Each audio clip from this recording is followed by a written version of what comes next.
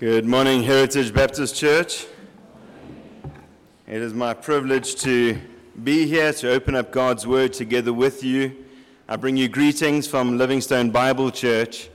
So thankful to Pastor Lelo and Mike for the invitation to be here. It's an incredible privilege.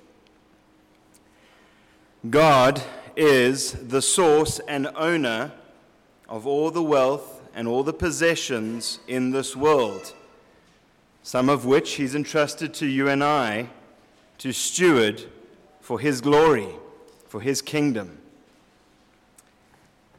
One of my favorite prayer books is The Valley of Vision, and the opening prayer reads, the title is The Valley of Vision, this opening prayer, and it reads, Lord, high and holy, meek and lowly, Thou hast brought me to the valley of vision, where I live in the depths, but see Thee in the heights. Hemmed in by mountains of sin, I behold Thy glory. Let me learn by paradox that the way down is the way up, that to be low is to be high, that to be broken-hearted is to be healed-hearted, that the contrite spirit is the rejoicing spirit, that the repenting soul is the victorious soul, that to have nothing is to possess all, that to bear the cross is to wear the crown, that to give is to receive, that the valley is the place of vision. Lord, in the daytime, stars can be seen from deepest wells, and the deeper the wells, the brighter Thy stars shine. Let me find Thy light in my darkness, Thy life in my death, Thy joy in my sorrow, Thy grace in my sin, Thy riches in my poverty, Thy glory in my valley. Amen. I'd invite you to please open your Bibles to the Gospel according to Luke, Luke chapter 12. Luke chapter 12, we'll be looking at verses 13 through to 34, where we will see that the Lord has given each of us wealth and possessions so that we might store up treasures in heaven with God, where no moth or thief can touch. Luke chapter 12. In the previous chapter, in Luke 11, the chapter ends in verses 49 and 50, where Jesus calls the Pharisees fools. Fools! Because they were so greedy. They were full of robbery and plunder, he says. The Pharisees were supposed to be the leaders of God's people, and instead they were filled with greed. They were placing heavy burdens upon God's people, and it was their aim to destroy the gospel, to destroy Jesus Christ and His messages, the good news of salvation, which sets enslaved men and women free from the enslavement to sin and the meaningless possessions of this earth that so many pursue. Luke says in chapter 12, verse 1, that so many thousands of the crowd had gathered, and they were trampling on one another. That's a lot of people. And then throughout this chapter, throughout chapter 12, all the way through to chapter 13, verse 9, Jesus engages in a discourse where He alternates between His disciples and the crowd. And in the opening 12 verses of Luke chapter 12, He taught His disciples to not only avoid and expose the Pharisees' heresy, but they should also be prepared to proclaim the truth. They are to proclaim the truth in a world where they're going to face opposition and persecution, but they're to proclaim it boldly, fearlessly, widely, knowing that God will providentially take care of them. Remembering, as Jesus says at the end of chapter 12 into chapter 13, that the day of final judgment is coming. The foolish, heretical Pharisees, they will receive their just judgment. But Jesus' disciples will also need to give an account as to all that they have said and all that they have done. They will stand accountable for how they have stewarded that which God entrusted to them. And it's within this context that we find our passage. Luke chapter 12, verses 13 through 34, a portion of Scripture which is commonly referred to as the parable of the rich fool and storing up treasure with God in heaven. The message that Christ proclaims is very clear. God has entrusted wealth and material possessions to each one of us so that we might store up our treasures with God in heaven. Fools who fail to take into account the inevitability of death, they misuse their possessions, their wealth. They spend it on themselves. They spend it on their selfish passions rather than investing it, using it for God. Whereas Jesus' disciples, they are to be wise. They are to be generous. They are to recognize that what they possess ultimately belongs to God. They are merely stewards. And they are to use it for God's glory and for the good of others, not for themselves. And in so doing, they'll be storing up treasures with God in heaven.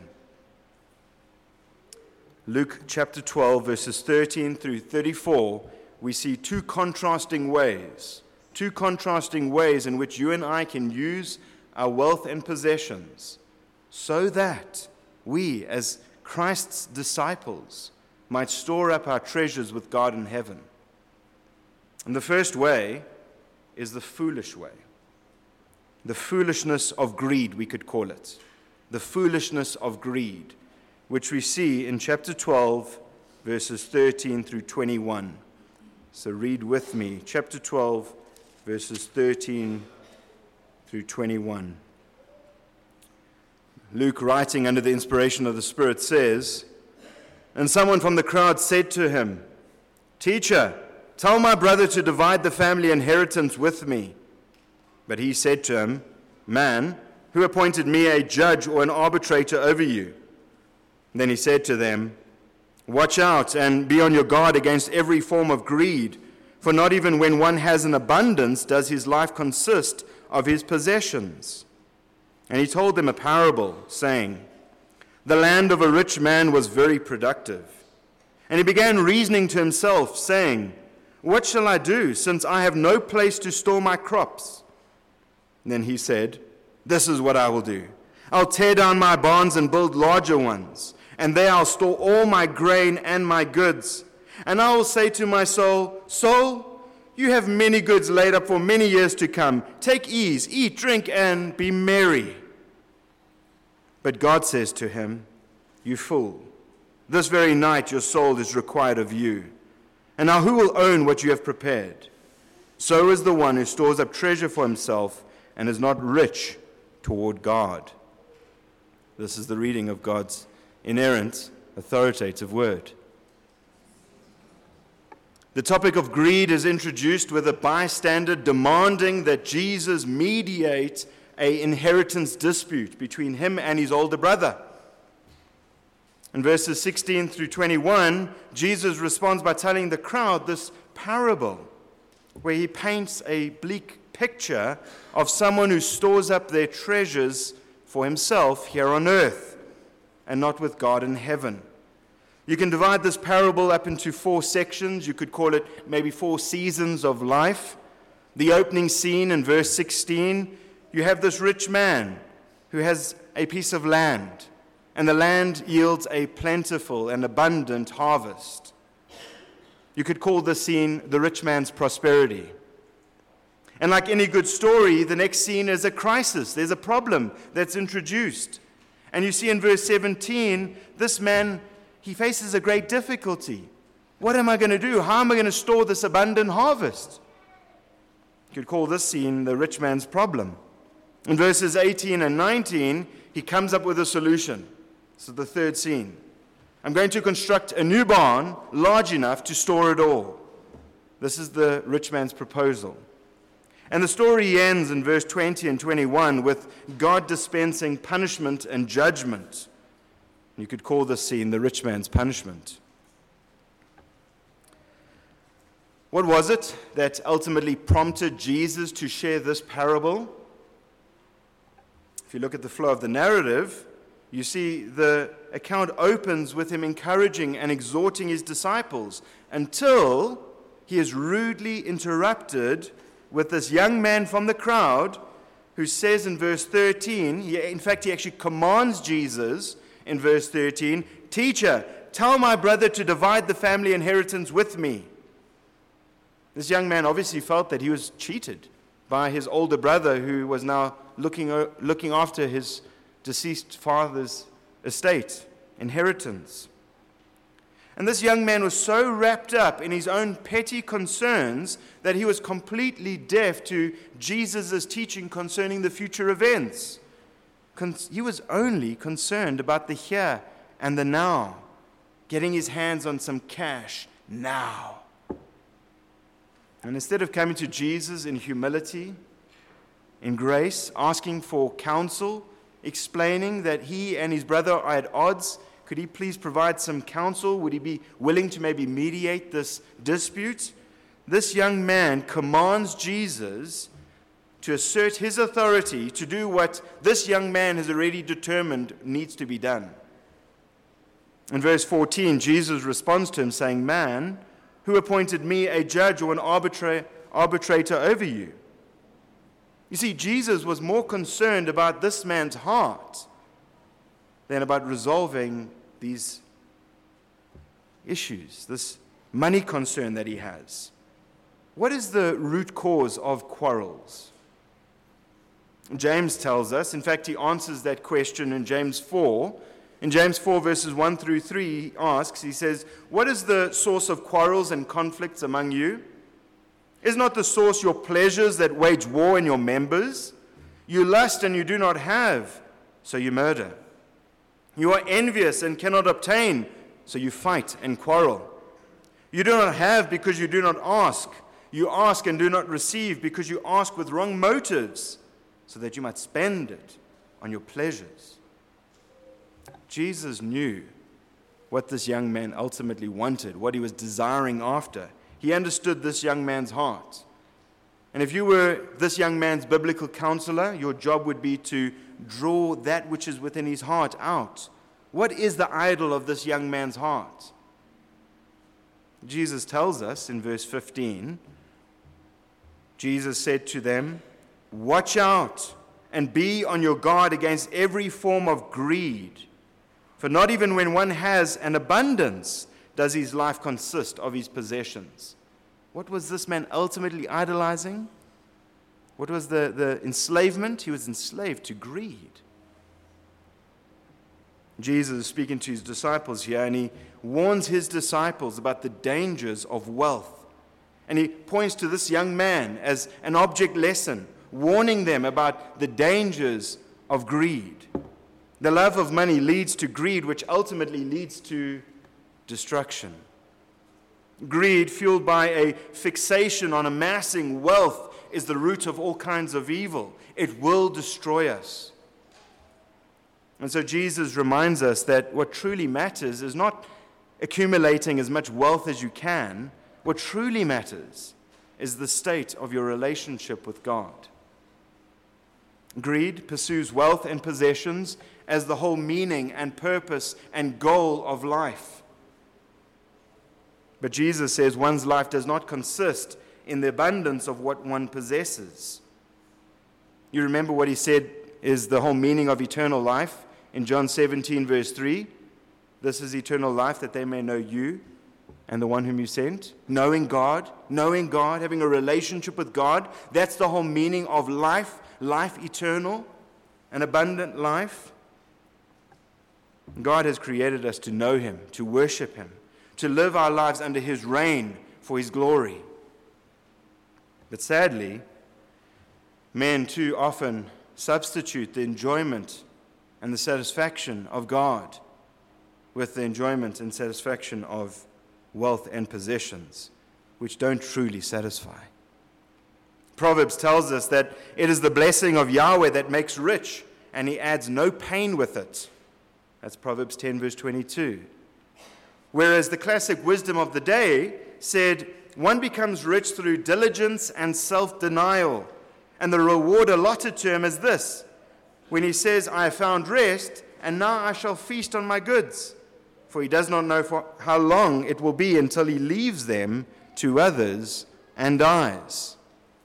In contrast to this classical wisdom of the day, Jesus says such a one is not wise, is a fool. And then he tells his disciples this parable. And I'm sure you're familiar with this parable of the rich fool. We're introduced to this rich man in verse 16. We see he has a land, and it is a very productive land. The Hebrews understood Psalm 24, verse 1, which says that the earth is Yahweh's as well as its fullness. The world and those who dwell therein belongs to Yahweh. They knew that Yahweh had already said in Psalm 50, verse 10 through 12, that every beast of the forest is mine. The cattle on 1,000 hills. I know every bird of the mountains. Everything that moves in the field is mine. In Mark chapter 4, verse 26 through 29, when describing the kingdom of God, Jesus says that the seed scattered on the ground grows, and the farmer doesn't know how it grows. The farmer goes to sleep and rises night and day, and the seed by itself sprouts and grows. Obviously, God is the one who's responsible for the abundant harvest that this farmer brought in, the growth of the seed.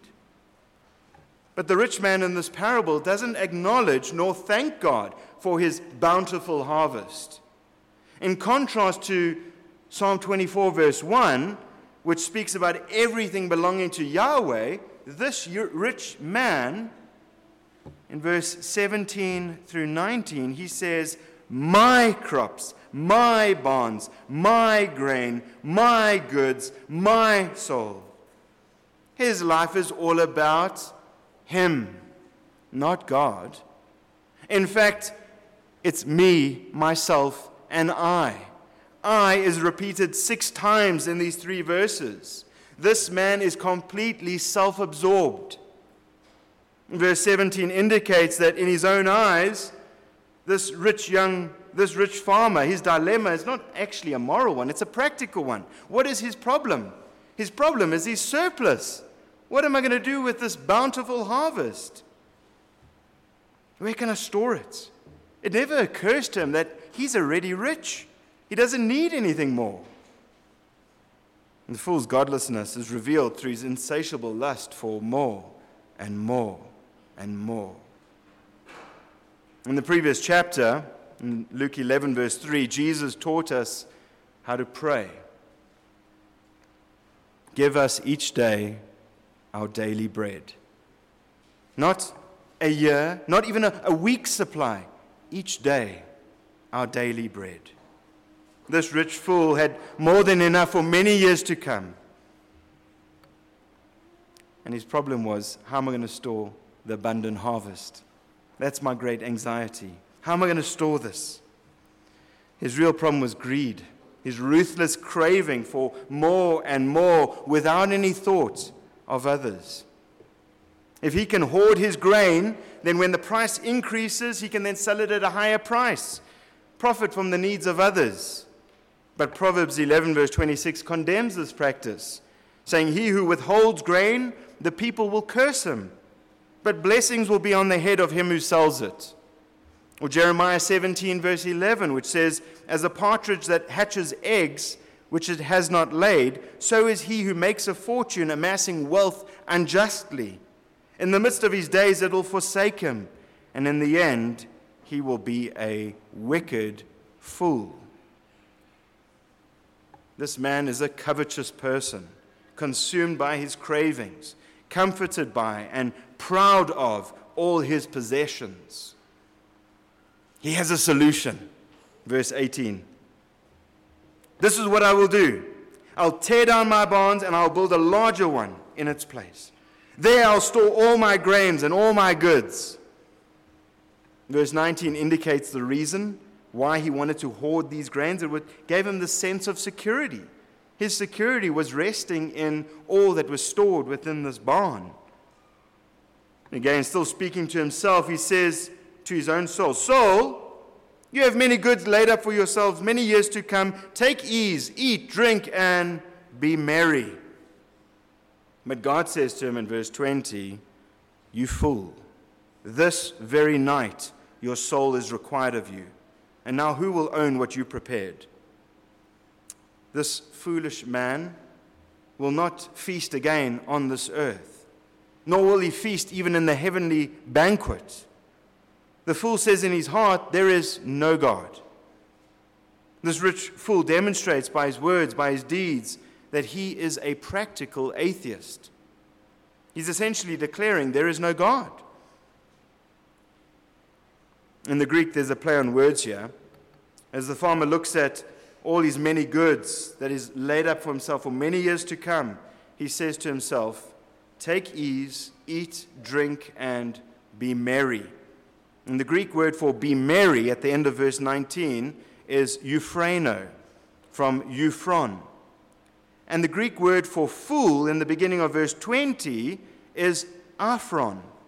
Euphron, aphron. You hear some similarity there.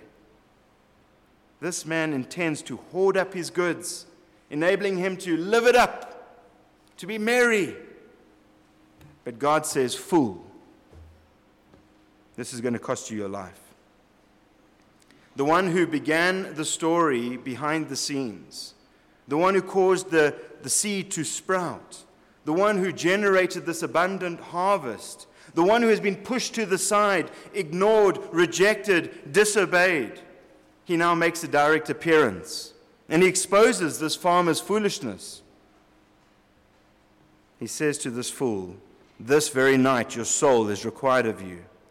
And required there, it's actually a third-person plural verb, which means you could translate it as they are requiring, they are demanding your soul.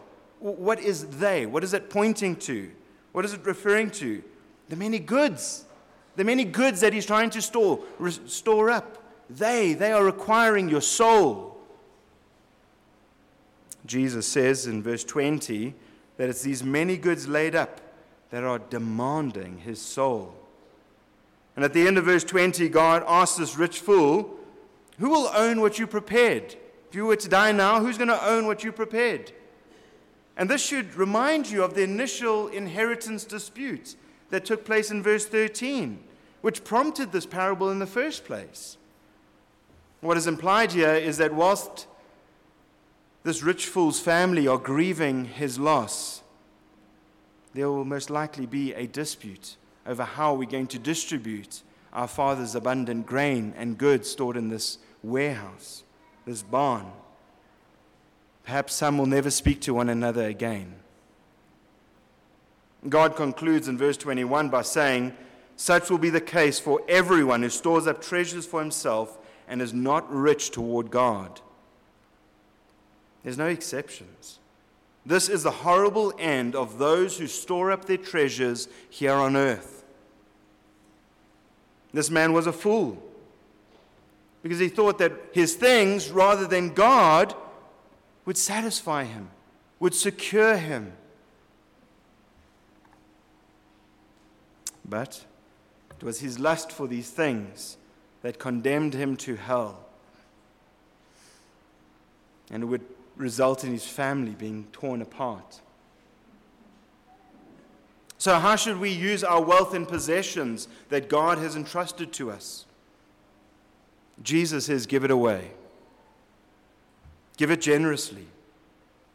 St. Augustine, commenting on this, speaking about this rich fool, he says, he did not realize that the bellies of the poor are much safer storerooms than his barns. Having described the absolute foolishness of storing up treasures on this earth, using one's wealth and possessions for self rather than God, Jesus now turns his attention to his disciples. And he teaches them how they are to store treasures with God in heaven.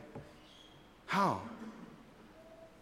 Remember, Jesus is contrasting two ways to use one's wealth and possessions so that we can store it up with God in heaven, where no thief, no moth can even touch. The first way, which is by far the most common way, is the foolish way. Trying to accumulate as much as you can so that you might be self-sufficient and secure. But that's not God's design for his disciples. That's not God's design for the wealth and possessions He's entrusted to us. Rather, we are to be faithful stewards, using them, or should I say, investing them with God in heaven. So what do you think might prevent such generosity? What is the biggest obstacle? Anxiety. Being worried that we might not have enough. And so in this next section, in verse 22 through 34, Jesus shows his disciples that anxiety is pointless and unfounded by describing the second way that we use, or one can use, their wealth and possessions. The second way is the fruitful way. We can call it the fruitfulness of generosity. The fruitfulness of generosity, which we see in verses 22 through 34. The fruitfulness of generosity. And so Luke continues and he says, "And he, Jesus, said to his disciples, 'For this reason I say to you, do not worry about your life as to what you will eat, nor for your body as to what you will put on. For life is more than food, and the body more than clothing. Consider the ravens, for they neither sow nor reap.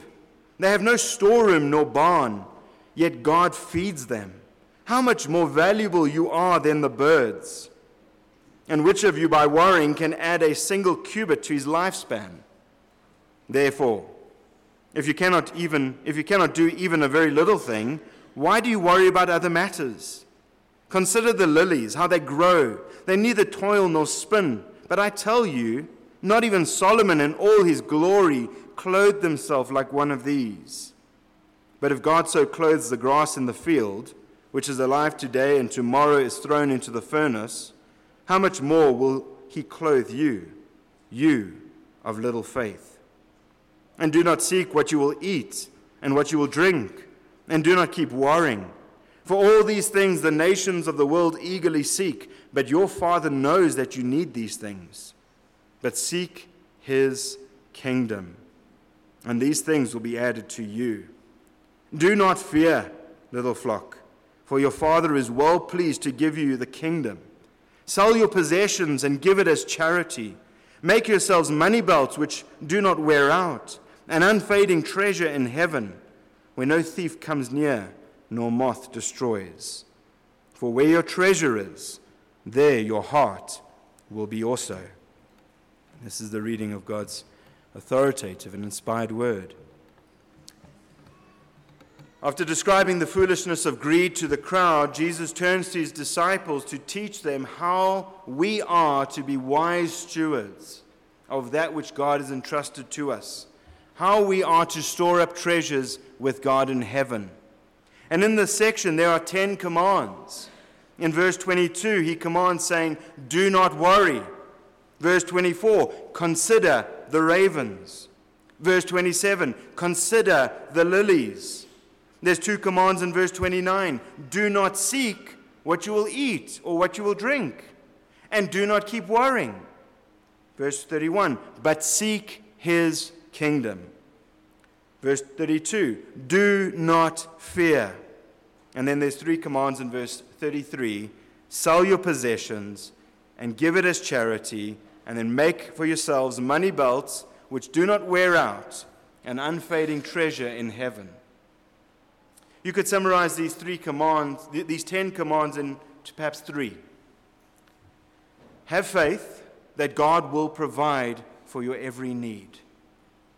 Secondly, when you're tempted to doubt that, look at the birds, look at the flowers, and look how God has provided for them.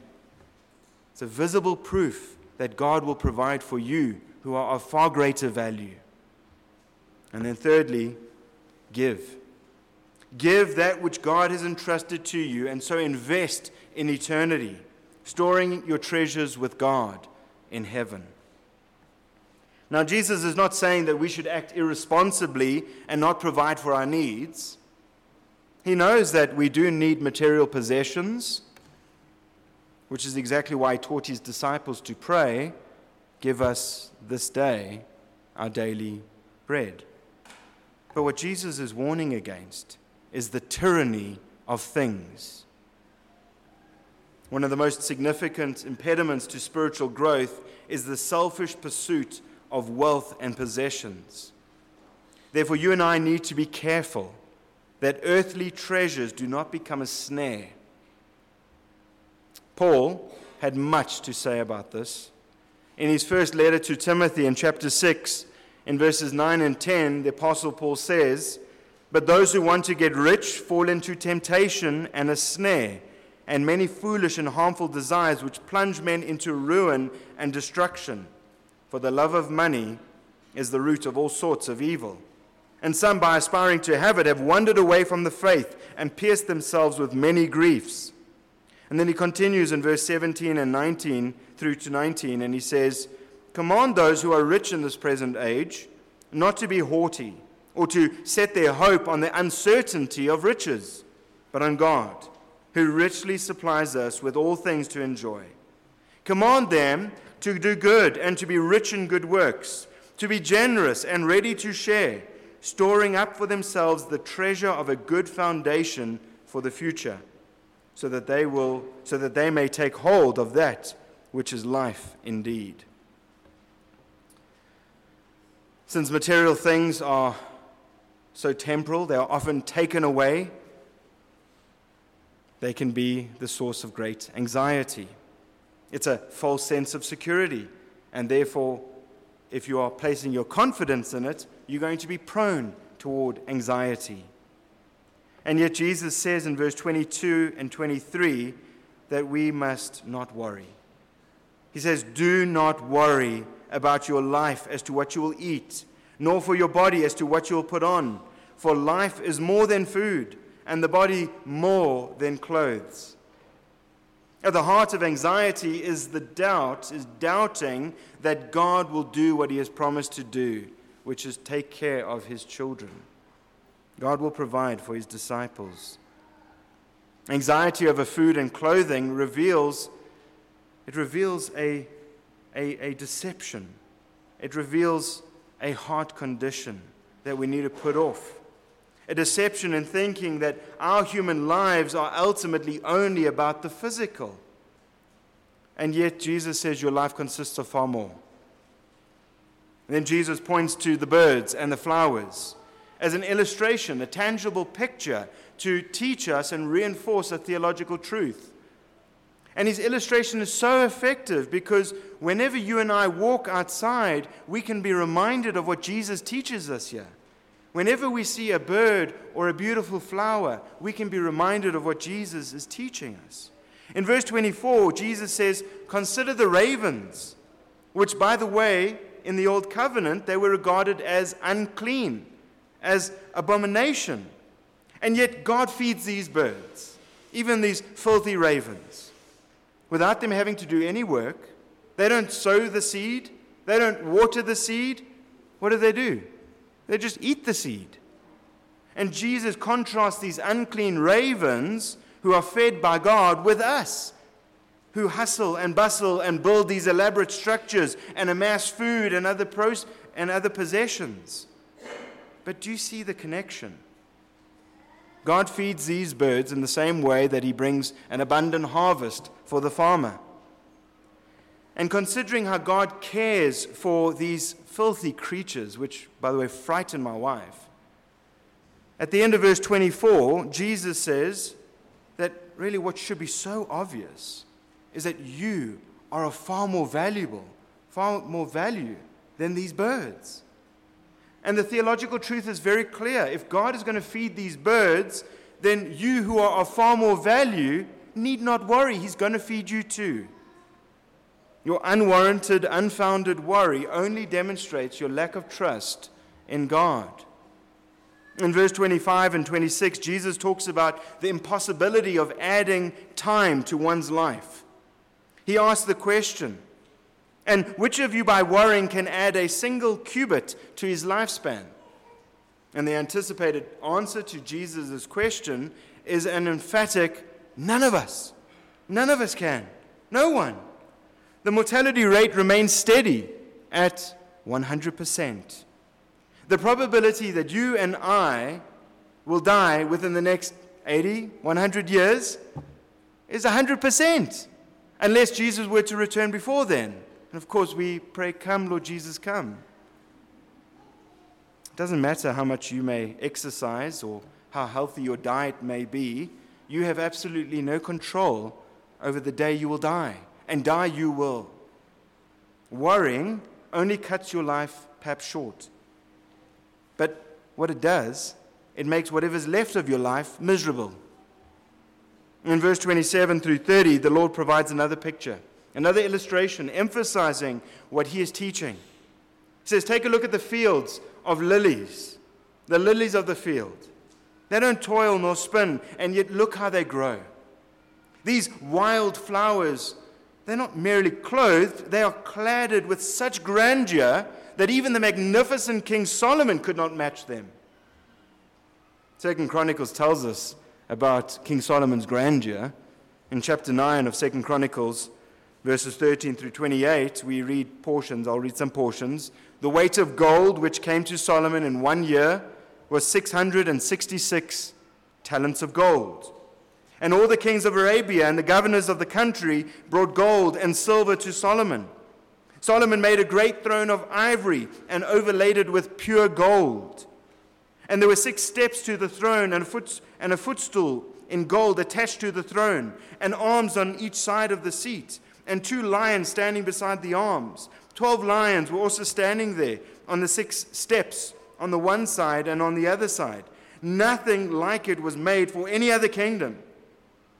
Now all King Solomon's drinking vessels were of gold. All his vessels of the house of the forest of Lebanon were of pure gold. And every 3 years, ships of Tarshish would come carrying gold and silver, ivory, apes, peacocks, so that King Solomon became greater than all the kings of the earth in riches and wisdom. And all the kings of the earth were seeking the presence of Solomon to hear the wisdom which God had put in his heart.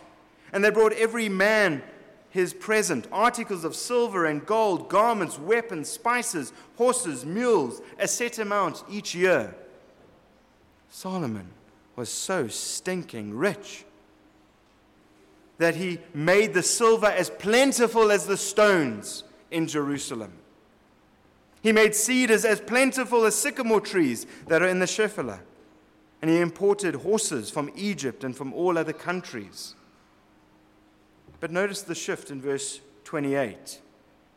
Jesus had been talking about these magnificent lilies, which are even more splendid, even more magnificent than the magnificent King Solomon. And notice how he refers to them in verse 28. The grass in the field, which is alive today and tomorrow, is thrown into the furnace. Jesus is saying that even these lilies, as he refers to them as grass, are inconsequential in light of eternity. And their withering points to the brevity of our lives, how finite, temporal, short-lived our lives are.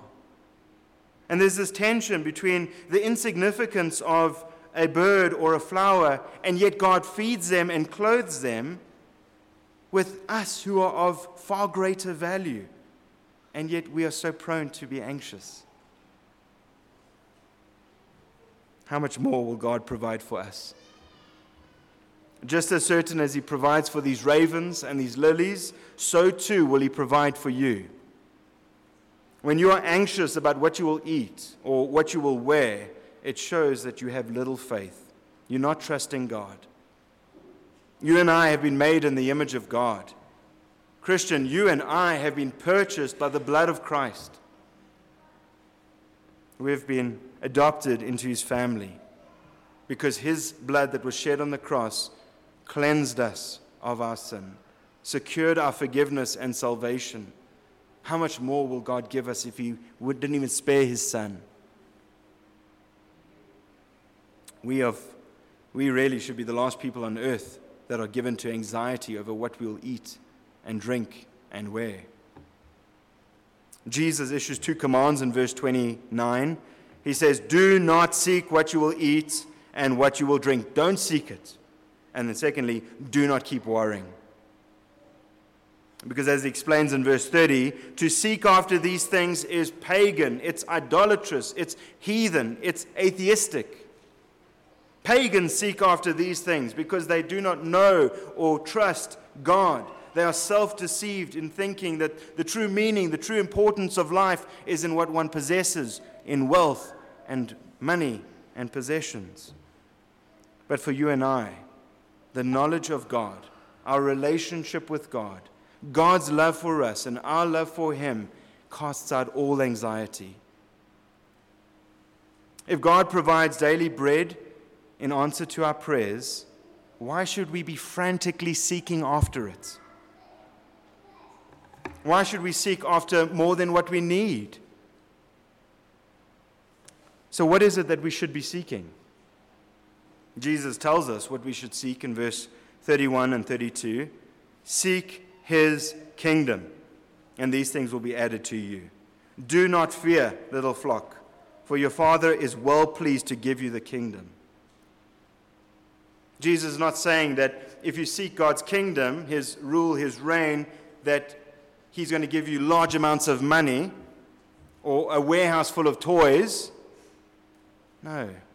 Jesus is saying that if your primary goal in life is to know and serve Him, to live in submission to His rule and reign, then material abundance will no longer be the driving factor of your life. Your physical circumstances are not going to be your primary concern. Like the Apostle Paul, you can say that I've learned to be content in whatever circumstances I am. I know how to get along with humble means, and I also know how to live in abundance. In any and all things, I've learned the secret of being filled and going hungry, both of having abundance and suffering need. I can do all things through Him who strengthens me. Philippians 4, verses 11 through 13. It's clear that Paul can say this because his treasure is not located in the things of the world. The way that you and I store up wealth and possessions in heaven is by giving it away, which is the conclusion of Jesus' teaching. In verse 33 and 34, he says, in fact, he commands, sell your possessions, give it as charity, make yourselves money belts which do not wear out, an unfailing treasure in heaven, where no thief comes near nor moth destroys. For where your treasure is, there your heart will be also. To store your treasures on earth, to hoard your possessions like this rich fool,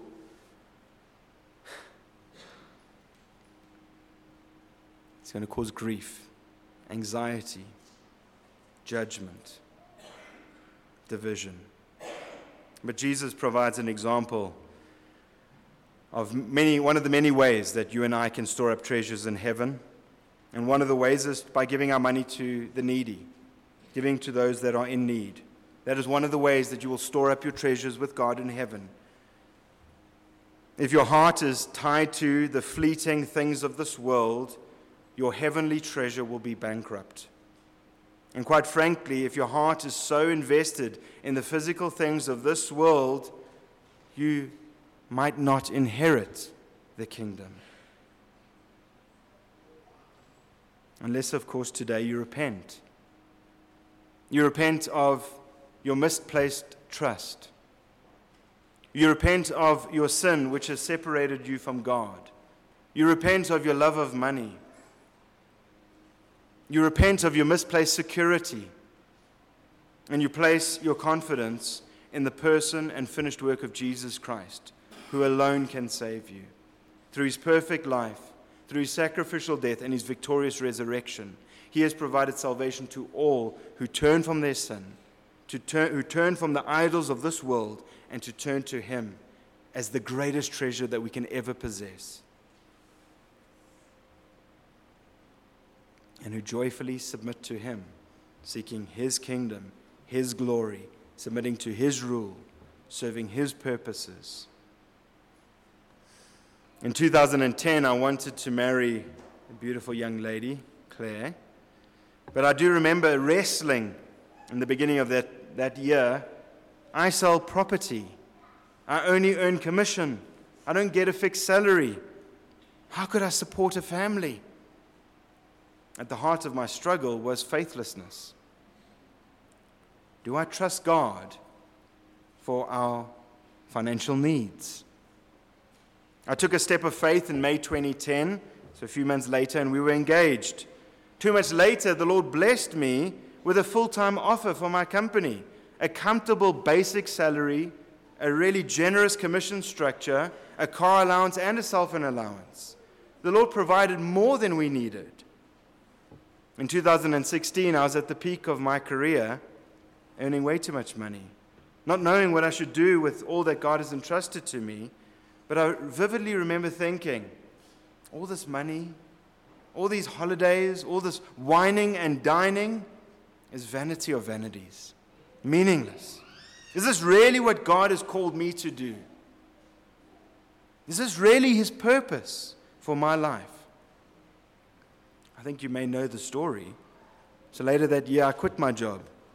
And Claire and my 2 sons at the time jumped on a plane and went to California so that I could study at the Master's Seminary. And take a wild guess, what was the source of my greatest anxiety? Would I be able to provide for my family now in America, where the exchange rate had risen just above, it was like below 18 Rand to the dollar, 17 Rand, it was there. It reduced our savings by 40%. Not being able to get a job for the first 3 months there. And when I finally managed to get one, it was only 20 hours a week at minimum wage. Now, all of a sudden, we found ourselves in a very different position financially. For the first time in our marriage, our expenses were higher than my income. How do we live off less than what it costs to live? And the answer? God. Give us this day our daily bread. God took care of us. He providentially orchestrated various events and circumstances where He took care of our every need, plus more. Much more. And ever since I quit my job at J.H. Isaacs, the Lord has faithfully provided for our every need, plus more. But every day, my wife and I, we live by faith, trusting the Lord to provide that which He deems fit, praying that God would enable us, that He would strengthen us in Christ to be content, whatever the circumstances may be, and praying that we would be faithful, generous stewards of all that He's entrusted to us, using it not for our own selfish gratification, but for the good of others and for God's glory. Let's pray. Father, thank You so much for Your clear teaching. Thank You for Your word, which the perspicuity of Scripture, the clarity of Scripture, the tangible, visible, memorable illustrations that You have presented, that You have provided for us to deal with our unfounded anxiety.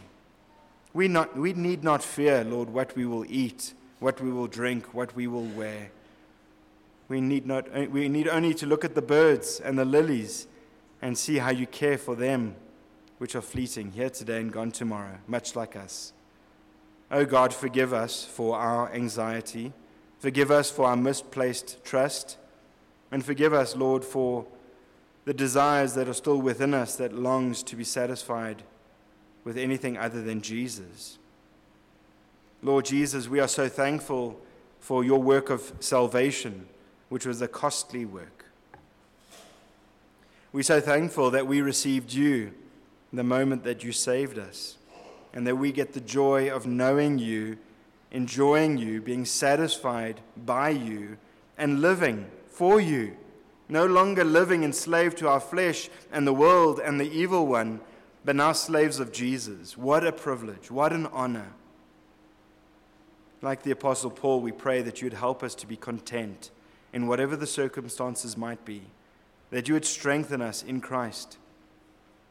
And we do pray that we would be faithful, cheerful, generous stewards of that which You've entrusted to us, our wealth, our possessions, our time, our energy, our thoughts, our members, every faculty of our body, O God, may we invest it in you and your glory, so as to store up treasures with God in heaven. We pray this in your holy name. Amen.